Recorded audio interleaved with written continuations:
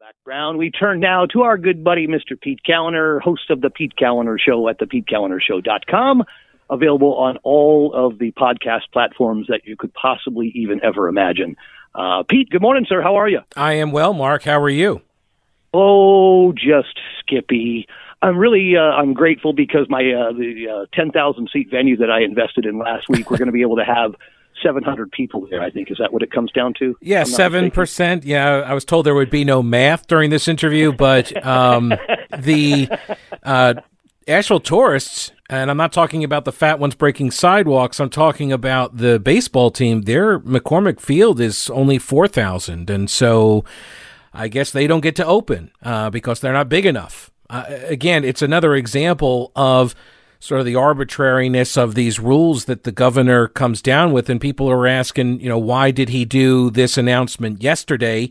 He was asked about that, and at his news conference, his regular briefing, he said that some of these venues had asked for, a bit of a heads up so they could, sell tickets, and because it takes time to reopen, that sort of thing. And I think that's perfectly reasonable, which is probably why, like, movie theaters are thinking, well, why don't we get a heads up? Are we getting to open? We sell tickets as well. What about bars? Are they going to get to reopen in another week when the next phase of the governor's multi-phased lockdown protocols are announced? Like, nobody knows. He won't say. But for some reason, college athletes, college football basically, and pro football, they get a heads up. And I don't know. Like, I don't know what to make of that, except apparently that football families overrule health experts. I assume that they are more influential in the governor's thought process and how he makes decisions if enough football families petition him. And it doesn't take many. Apparently, it was only like 40 or 50 families or so, and that did the trick. So the fair apparently opens October 3rd, 4th, and 5th, or 3rd, 4th, or 5th, something like that as well. So wouldn't that be another event that would be considered like a super spreader? I would think so, if it's a large venue, but I don't know. There are no seats there, right? It's not a seated facility. And so if they're saying that it's going to be, based on the number of seats in the facility, then I don't know how the fair works. But the next announcement would be October 2nd. So I don't know if he's giving a heads up to the fair or not. Right. I'm not sure. Well, and the other thing was, if I'm not mistaken, he also said that he might be making another announcement this Friday of loosening other restrictions, but he didn't allude to what that might be, so there was nobody, whoever that might encompass, that was getting a heads up either. Mm-mm. Yeah, and maybe this is the bars and the theaters that are still closed down, and pool halls, by the way, that are still closed down, although there are reports that in Raleigh there are a bunch of pool halls that continue to operate for some reason. They just don't get the hammer dropped on them, but in other counties they do. Right. And so who's to say we don't have an explanation? For example, they were asked why 7%, and there is no answer for why 7%. Why not 8%? Right? If restaurants can open at 50% capacity, then why can't, or gyms can open at 30% capacity? 30%, right. Yeah, why 7%? Why are there all of these different numbers being thrown around as for your capacity caps? It doesn't really make any sense, especially if it's an outdoor venue. You're dealing with a completely different kind of setting. It's outside. I mean, I understand people are going to walk through the concourse in order to go, to the stadium, but in case you haven't been to a stadium recently, they're really, really big. They're very large, and a lot of people can be spread out in them. Like, you can spread out 5,000 people in a 50,000 seat arena. You could do that, but that would be 10%. You can't do that, right? So you got to go 7% for some reason. There's no explanation for why some of these rules are getting adopted the way they are.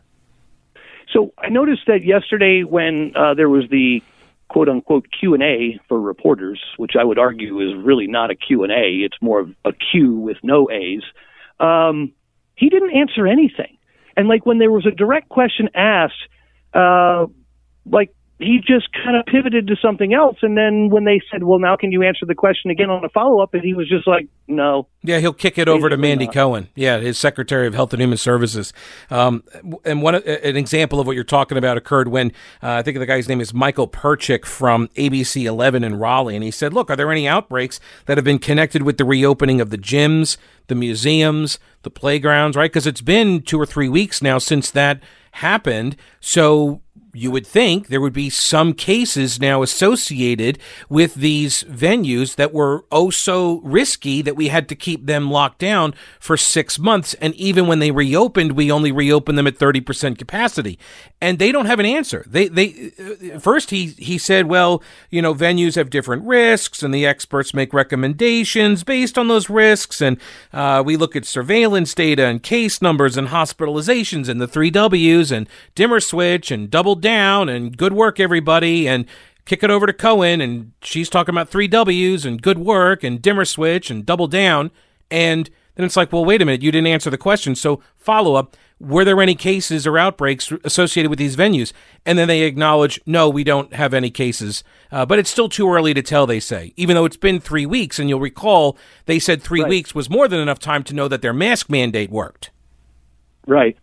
Yeah. The timeline on a lot of things just doesn't make any sense. And I noticed I saw a tweet yesterday from our good friend A.P. Dillon, who said it's been like 188 days since North State Journal has been able to ask a question of the governor, apparently. Yeah, and there are other agencies and elected officials that are doing news conferences. You can do news conferences. You can't tell me that they haven't figured out. These are the people that are supposedly advising us on what venues are safe to open and how they are to open safely, but they can't figure out how to do an in-person news conference after 7 months?